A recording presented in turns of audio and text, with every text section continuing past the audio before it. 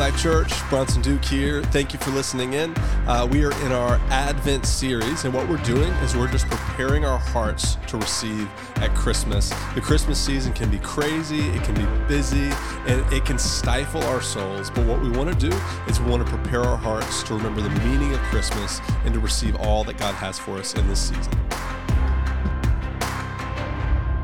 We're entering into our Advent season as a church, and what Advent means is arrival, and it's the time where we celebrate the arrival of Jesus. And so we're going to have a series of messages. I'm going to speak this morning on peace. Next week, I'm going to talk about joy. The following week, love, and then we're going to talk about, in the end, the light of Jesus. And something that we have in our church, if you haven't picked it up yet, is we're big on practices, right?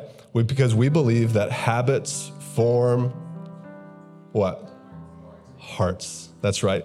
And so what we have here is we have these Advent candles, and each week we're going to light one. This is something that I grew up doing in the Presbyterian church, and I loved it, and something that Callie and I have added in our family. I want to give this to you. Who in here has toddlers?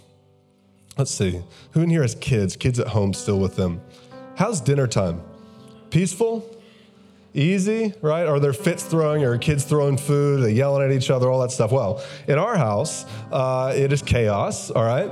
And I read this book called Habits of the Household, and in that book, he gave this practice, and it's amazing. We added it into our house, is that every night when they start dinner, they strike a match, they light a candle, and they all recite together, Christ is light.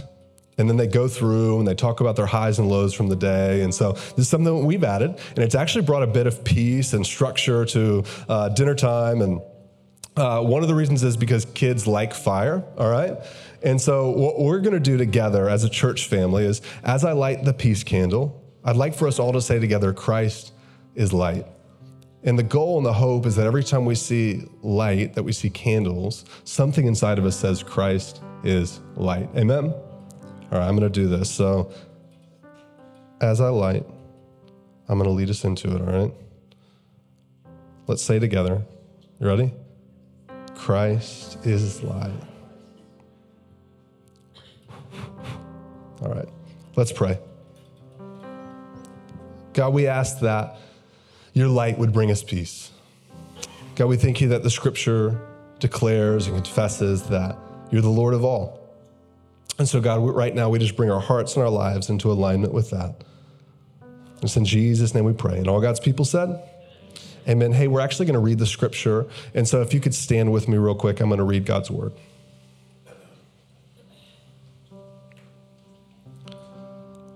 Isaiah 9, we're going to read verses 2 and then 6 through 7. It says, people who walk in darkness will see a great light. Those who live in the land of deep darkness, a light will shine.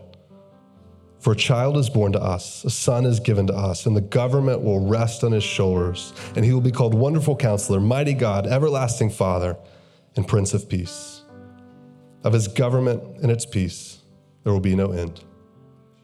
This is the word of the Lord. Let's pray. God, we thank you for your word.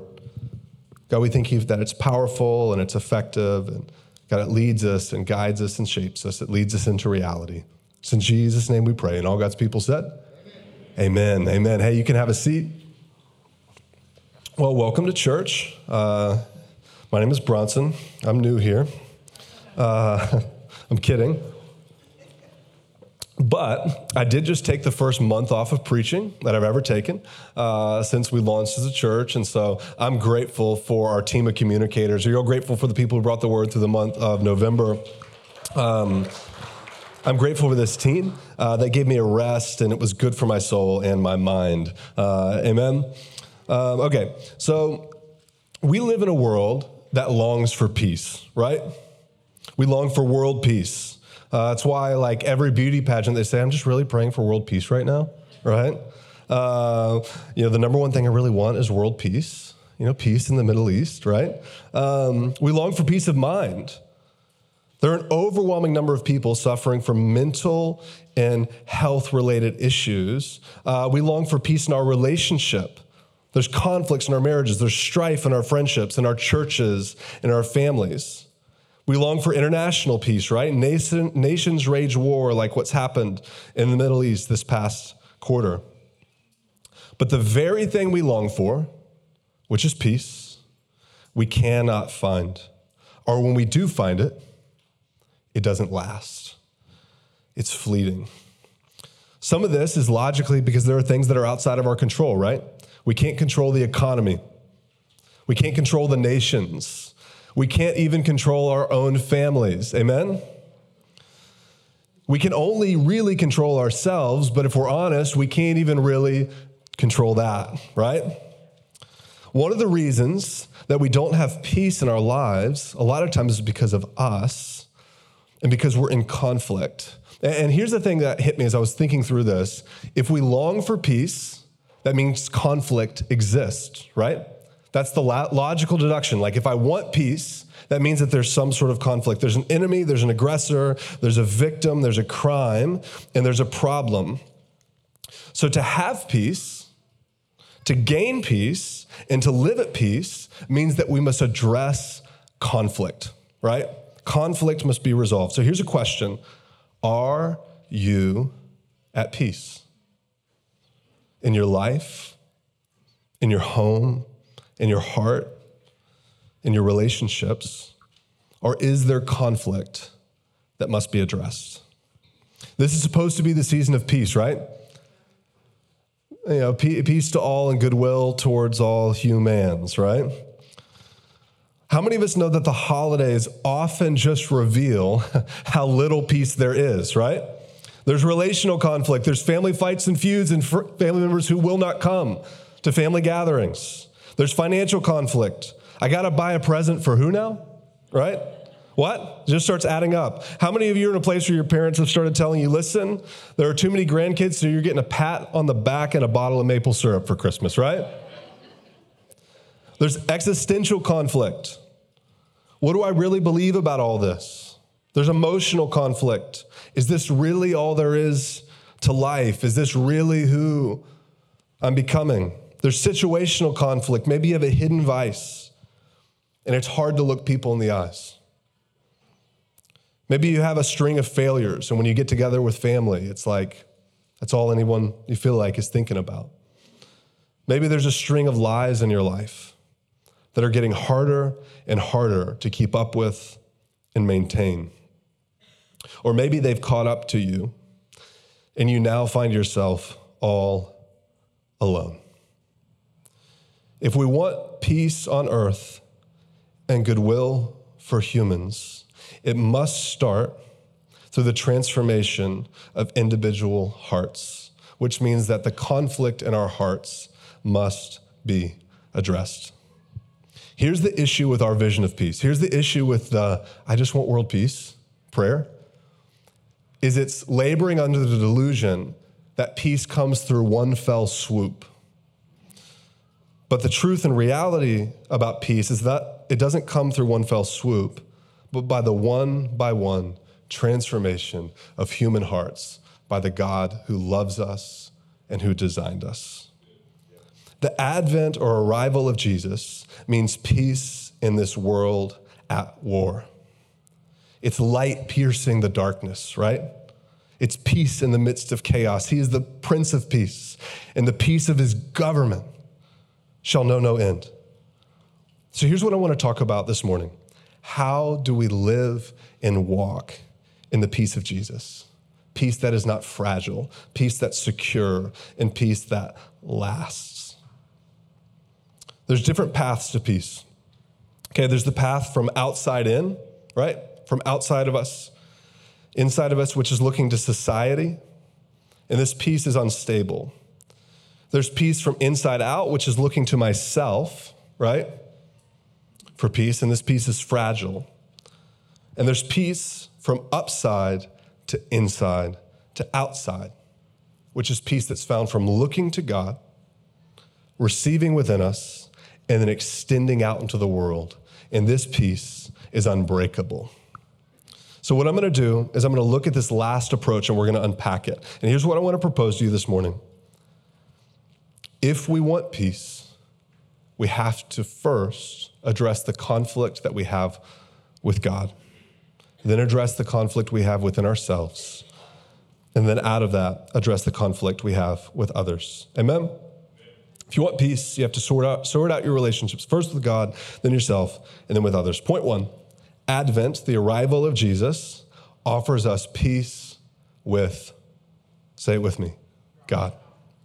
Isaiah 9, 4b, then 6 and 7, it says this. It says, you have shattered the yoke that burdens them, the bar across their shoulders, the rod of their oppressor.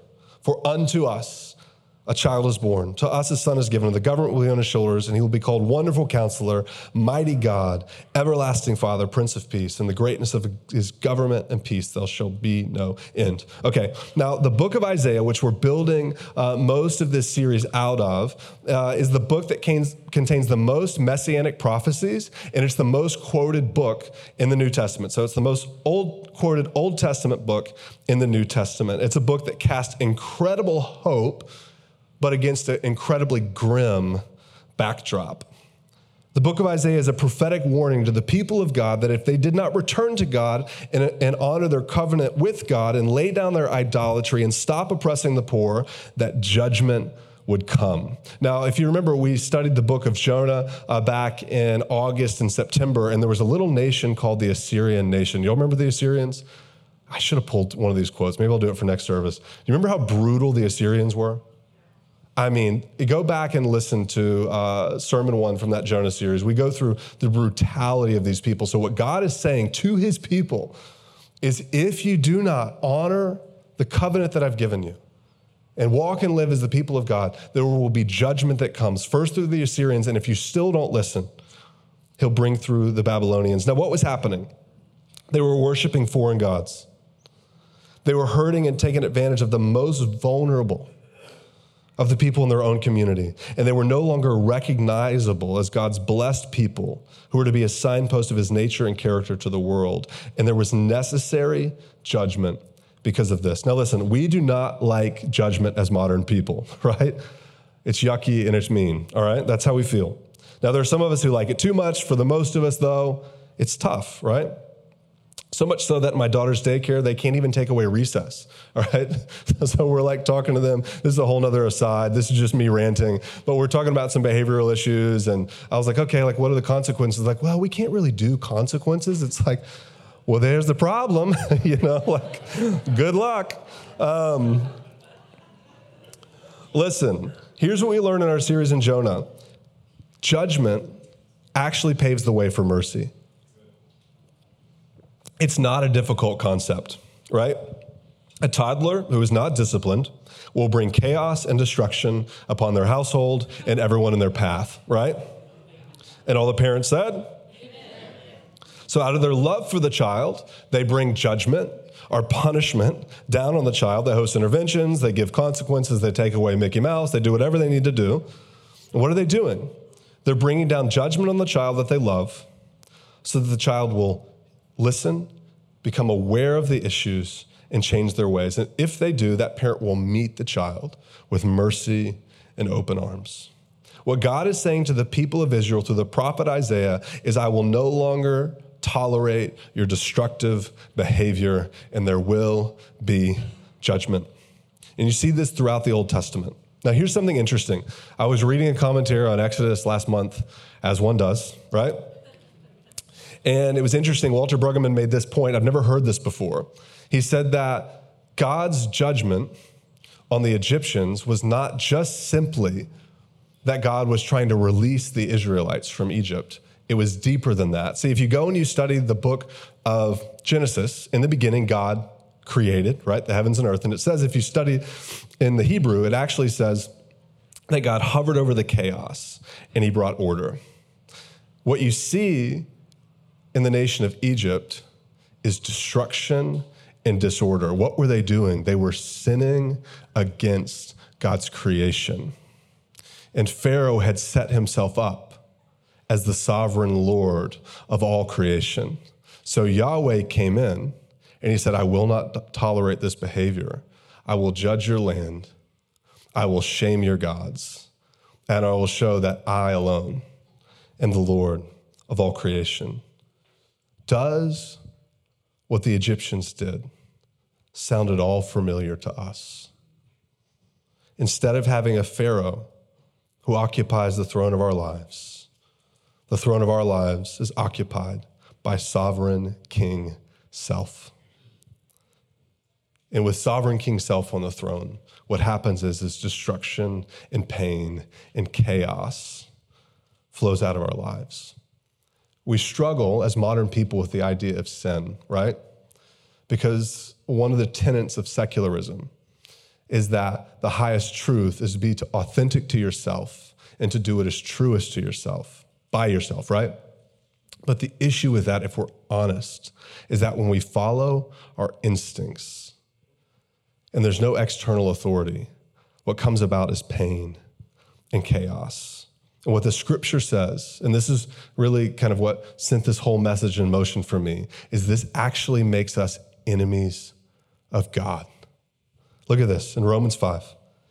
It says, you see, at just the right time when we were still powerless, God died for the ungodly. Now, very rarely will anyone die for a righteous person, though for a good person, one might possibly dare to die. But God demonstrates his own love for us in this, that while we were still sinners, Christ died for us. Since we have been justified by his blood, how much more so will be saved from God's wrath through him. Now, look at this. For if while we were God's what? Enemies, we were reconciled to him through the death of his son, how much more so by being reconciled by him shall we be saved through his life. Now listen, I've read this, I don't know how many times, 1,000 times. And I always skipped over verse 10. I never really thought critically about it. While we were God's enemies. If we want peace with God, we have to first recognize that there is conflict between us and God. So what beef does God have with me? Right? It's kind of a wild thought. Like God has conflict with us. Why? The biblical term would be this term sin. Sin that is deforming and bringing about chaos and pain and destruction on you and those around you. J.I. Packer says this in his book, Concise Theology. He says, Scripture diagnoses sin as a universal deformity of human nature, found at every point and in every person. Sin brings about pain in others because it is the reality of a life out of order. It's a life in conflict with the Creator. So God cannot have a passive attitude towards sin. Why? Because sin is destructive. It goes against the design. Listen, you cannot and will not have lasting peace without first dealing with your conflict with God. If we want to understand and walk in the peace of God, we have to engage with the reality of our need for peace with God, which means we have to come to terms with the fact that there is conflict between us and God. Some of y'all know my story. When I was 16, I developed quite the little addiction. I got caught up in, the pain pill epidemic that we're still in, but in the early 2000s, and by 16 years old, I'd spent 3 years in addiction. I cracked my teeth and got some pain pills, and I was like, these are pretty nice. And spent the next 3 years hunting and living for that. And by God's grace, I hit my rock bottom fairly young and didn't go through what a lot of other addicts go through. Also, by God's grace, I had a family that took me in. And so my family took me in, my aunt and uncle, y'all have heard my story, got in a little trouble. My mom got scared, sent me to live with my auntie and uncle in Columbus, Ohio. That's right. And up in Ohio, about a year in, I'd gone through some trauma, some other things, and I'd relapsed. And nobody knew about it, but when they did find out about it, I was kind of lying and telling half the truth and minimizing. And my uncle took me out on the back deck and absolutely filleted me. Like, brought the full force of the judgment that he could down upon me. And he was like, you have no idea what your aunt and I have sacrificed. He said, we haven't gone on a date in a year and a half. He says, we haven't been able to have a drop of alcohol in this house. He said, we've had to live under constant stress and worry that what you have done is what you were doing. And he said, I don't know that I want you in my house anymore.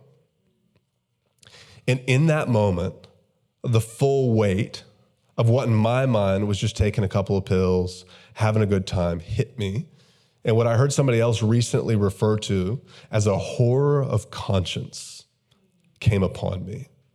And I realized how devastating my sin was upon his life. And I fell to my knees and I wept. And this was the beginning of the process of me getting clean and me finding freedom. I realized what I had done and I entered into a truly repentant stance. The message of the Bible is that man has rebelled and sinned against God, and that sin has deformed the humanity and deformed the creation, that it's bent out of shape and caused a cascading, rippling effect through our world. Look at our world. You can boil everything down to the problem of sin. Every social, relational, environmental problem can come back to it. But listen, we will never know a life of peace until we come to that place of horror of conscience and repentance before God. And here's what happens. When we recognize and repent of our sin, God rushes in. Isaiah 9, verse 4, it says, you've shattered the yoke that burdens them, the bar across their shoulders. Here's the gospel. The gospel is that Christ has shattered the yoke. He lived a life without sin, died the death of a sinner, and rose from the dead so that we can be reconciled to God. He is God who came not to bring judgment, but to bear it on himself. He walked among us, not to judge the world, but to be judged for the world, not to condemn us, but to save us. He's the one who filled the righteous void that could have never been filled in his life, yet he took on the full weight of God's wrath in his death. He lived a life of complete righteousness, but died under God's judgment so that you and I who've lived a life of sin could know God's mercy. He has ended the war, and he's resolved the conflict. Here's the truth. There's a guy named Desmond Tutu from Africa, and he was involved in what happened in South Africa, the reconciliation that happened there. And he makes the point that to be brought to true reconciliation, the reality of the wrongs committed have to be brought into the light, right? And so a Nazi cannot sit with a Jewish person and have peace unless the reality of the concentration camps and the horror of Auschwitz is apologized for, right? Desmond Tutu says this. He says, forgiving and being reconciled to our enemies or our loved ones is not about pretending that things are other than they are. It's not about patting one another on the back or turning a blind eye to the wrong. True reconciliation exposes the awfulness, the abuse, the hurt, and the truth. It could even sometimes make things worse. It's a risky undertaking, but in the end, it's worthwhile, because in the end, only an honest confrontation with reality can bring about healing. Superficial reconciliation can only bring about superficial healing.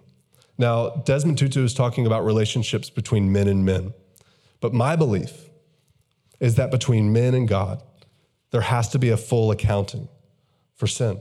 There has to be a full accounting for who we are and for what we've done. Listen, this is a time where if you do not have peace with God, you can turn to him, recognize and admit what you've done, and accept peace. Amen? Fyodor Dostoevsky said this. He said, above all, don't lie to yourself. The man who lies to himself listens to his own lie, and he comes to a point that he cannot distinguish the truth within him or around him, so he loses all respect for himself and for others, and having no respect, he ceases to love. God wants to restore us to a life of love, loving him, loving ourselves, and out of that vast well of love, loving our neighbors. So point one, Advent offers us peace with God. Point two, Advent offers peace with self. 1 Corinthians chapter 4, 3-5. It says, I care very little if I'm judged by you. I love Paul's swagger in that, right? I care very little if I'm judged by you. What a hilarious thing to say to somebody. Or by any human court. Indeed, I don't even judge myself. My conscience is clear, but that does not make me innocent. It's the Lord who judges me. Our world is all like self-confidence, right? Believe in yourself. Like have a little swagger, right? You're enough, friend. You're enough. But here's the reality. Self-confidence is an incredibly fragile confidence that offers an incredibly fragile peace.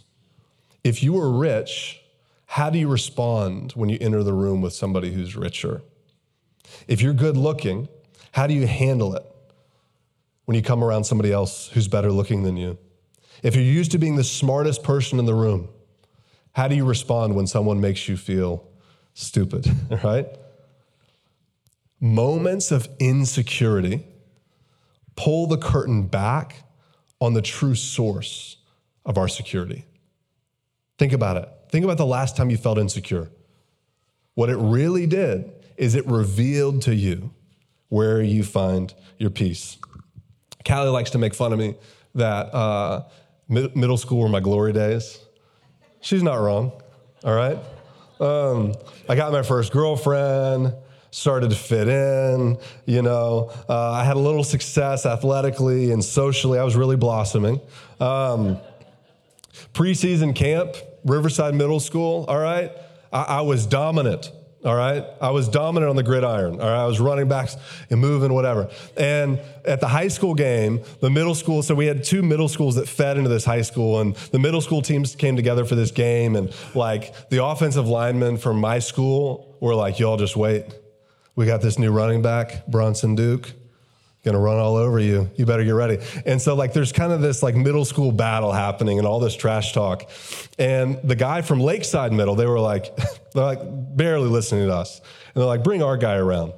This dude comes around, and I'm telling you, he's an Adonis, all right? He's an 18-year-old and a 14-year-old body. The dude is ripped. Not only is he like more athletic than me, he's much better looking than I am, all right? So I'm standing, this guy's like towering over me, and I'm trying to like act tough. I become very aware that his jersey fits a lot tighter than my jersey fits, all right? And so I try to have confidence, and y'all, they beat us to absolute death, all right? After the second series, they didn't put me back in the game. They're like, this isn't working. We got to put somebody else in. And I'm crushed. I'm devastated. And my promising career came to an abrupt end, all right? I didn't play another snap the rest of the season, all right? I lost my confidence, my swagger, all that is gone. Why? Because I weighed 120 pounds, all right?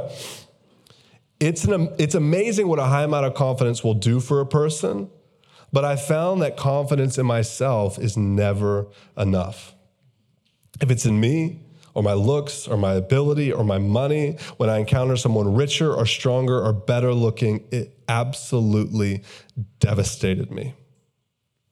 This is the great lie of secularism, is that you will find peace in yourself by just accepting yourself as you are. But here's the reality. Autonomy from God does not lead to life. Ultimately and eventually, it leads to shame. Relationship with God leads to security despite eras of failure. Remember what Paul said, I care very little how I'm judged by you. That's coming from a deep well of security. He's not saying I'm exalting myself above you. He's saying your opinion of me compared to God's opinion of me is nothing to me. In fact, God's opinion of me is so strong in the moments when I absolutely hate myself. I can look to God who reigns on high and say, he loves me, he gives me value, so therefore I must have value. The advent and the arrival of Jesus gives us peace with ourselves that is secure, it's eternal, it endures, it's real, it stands against all the other things that seek to tell you that you're worthless, that you're unlovable, that you're a failure. And God says, you are indeed all those things, but I love you and give you value anyway. When you know who you are in Christ, it brings security, but it actually brings you something even greater. It brings you humility. Security in yourself leads to pride. But a person who's secure in God becomes humble. A person secure in self becomes more prideful, and a person full of pride is void of love. So let's get practical. What's your source? What's your thing? Yo, we all have it. We all have stuff.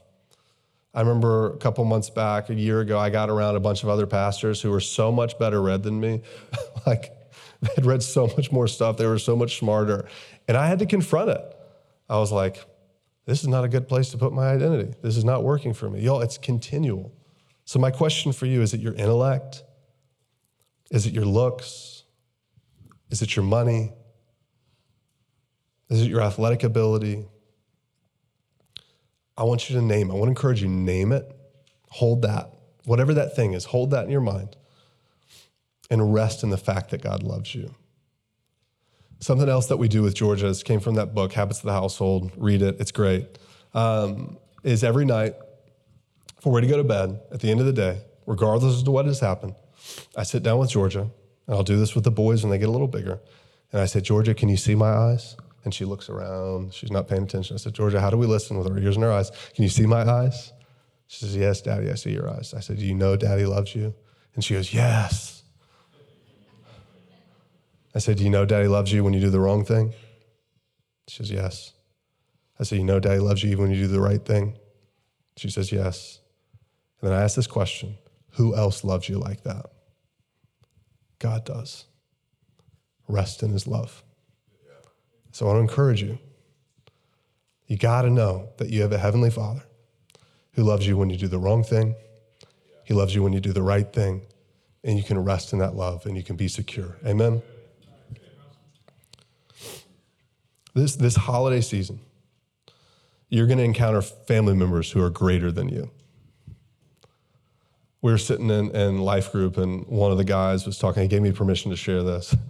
He was like, I just finished rehab for the second time, and when I go to family gathering, my cousin just bought his first Ferrari. And he was like, I freaking hate it. He's like, if I'm being honest, I hate it. Here's the reality. When you're secure in God, you can become humble enough to encounter someone who's successful, more successful than you, and be happy for them and engage with them with an overflow of love. Because here's what I found. A lot of people who are the most successful have found that the greatest stuff in the world, when you have it all long enough, it's great, but it's not that great. And it starts to wear off, and you want something deeper. So Advent offers peace with God, offers peace with self, and then when you have that and you're humble, you can live at peace with others. Point 3, Advent offers peace with others. Matthew 6, 14 through 15. If you forgive other people when they sin against you, your heavenly Father will also forgive you. But if you do not forgive others their sins, your Father will not forgive your sins. Here's a question. Is there anybody in this season that you need to release? Are there family members, friends, who, if you're honest, you just can't stand them? Listen, as Christians, you don't have to like everybody. I'm just telling you, there's some people, you're not going to believe this, there's some people in this church you are not going to like. But through Christ, you can love them. You can release them. You cannot hold their sin against them. I remember a couple of years ago, I just went through some really hard stuff in my life. Some stuff at the time I didn't understand. I had some conflict with friends, and I had one person in particular who just told a lot of lies about me, if I'm transparent. And a number of people had believed those lies, and it caused a lot of issues for me at the time. And I remember one night, actually it was one morning, I was going through my quiet time, and I was so angry. I was just angry, I was bitter. And I felt really justified in it. Have you ever been there? You're like, this person has hurt me, and they will pay, and they deserve to pay, and I will make them pay. And I had this moment, and I was studying Luke chapter 4, the mission statement of Jesus. I've come to give recovery of sight to the blind, that the captives will be set free, that the year of the Lord's favor would come. And as I was going through this, it makes you dig into the mission of Jesus. It's his mission statement, which that phrase, the year of the Lord's favor, refers to something called the Jubilee, which the Jubilee in the Old Testament was something within the people of Israel where they were to release debts every 50 years, release all debts. Slaves and prisoners were to be set free, and the community was to be reset. And if you study the teachings and the life of Jesus, what Jesus came was to bring release. And here's what hit me.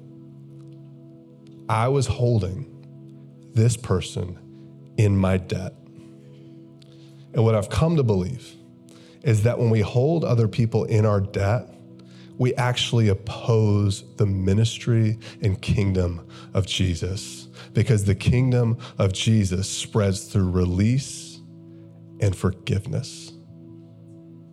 When we have security from God, internally with God, we can release other people, and we can allow them not to just be at peace with God, but to have peace with us. Y'all, that's one of the greatest gifts of Jesus. And so here's my question. Is there anyone that you need to allow to have peace with you? Listen, not everyone is going to come to you and ask for forgiveness. Not everyone is going to own the wrong things they did to you. It's irrelevant.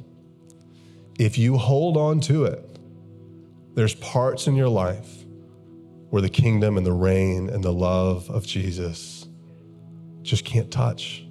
And so here's what I want to encourage you to do. Release it. And if you will, there will be this explosion of love and grace and blessing that flows out of your life. And here's my hope, is that at some point, when that person who maybe did unspeakable things to you comes to you for forgiveness, they might be able to know the God who forgives the unspeakable. They might be able to know the God who forgives the unforgivable. And those who were once enemies of God might be called friends of God. Amen. Desmond Tutu has this path of forgiving the unforgivable or seeking reconciliation. I want to give this to you. If you want to write this down, I think we've got a slide here that has these 4 things. In every layer, you can apply this. Number 1, it's admitting the wrong. What have you done? I want to encourage you, you can take a picture of this, you can write this down. This is a great quiet time practice. What have you done? You could use this as a place in your journal to tell the truth and to list some facts about harm you've caused, or even harm that's been caused to you. Number 2, witness the anguish. Look deeply at how your actions have harmed the other. Write sentences that begin with, I'm sorry for. Write as many sentences as you can. Number 3, ask for forgiveness. Write it out. And then go to them. And number 4, renewing or releasing the relationship. You begin by asking the person what you can do to make it right. And here you can list your own ideas about how you can renew the relationship. Here's the reality. I don't know if I set this up well going into this slide.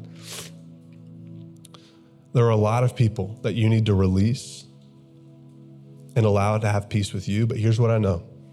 We all have places where we need to ask for forgiveness and seek peace with others. Amen?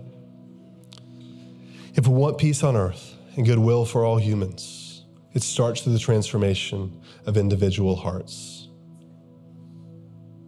Peace comes not through one fell swoop, but through the day by day, one by one, transformation of humans. Amen?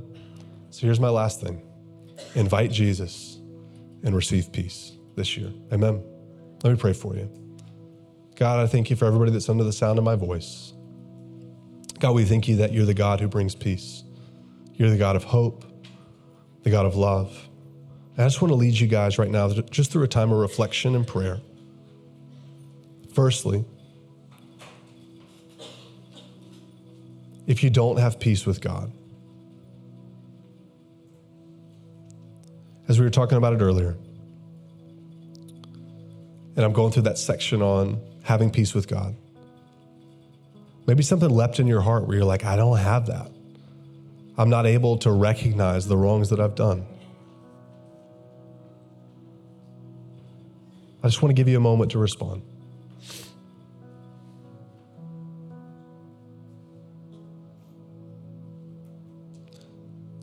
God, if there's anybody in here who's seeking you, I pray that you give them awareness of the destructive path that their own sin has brought.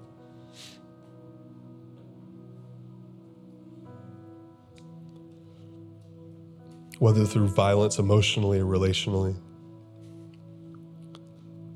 And if that's you, I just want to encourage you to bring that to God and say, God, I recognize that I've not lived a life of peace, but that you came to bring me peace and I receive it.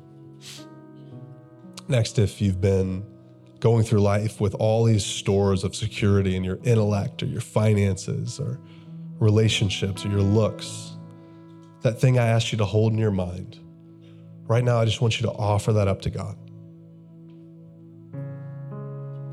Say, God, I recognize that this area will never bring me the peace that I seek. Lord, help me find peace in you.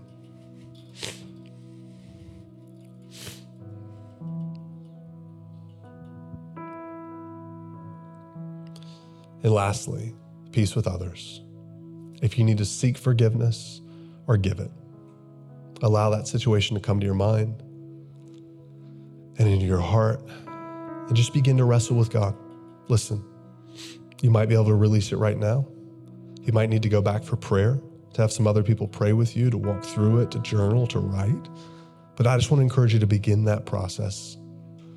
Bring that person's name to your head and say, God, either help me forgive them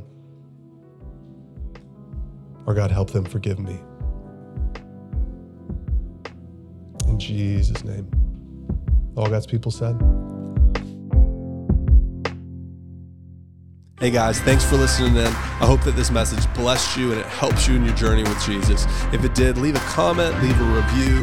Things like that help us spread the message of Jesus. If you want to connect with us, the best way to do that is to follow us on Instagram at NLC Downtown Little Rock to follow along with the life of our church.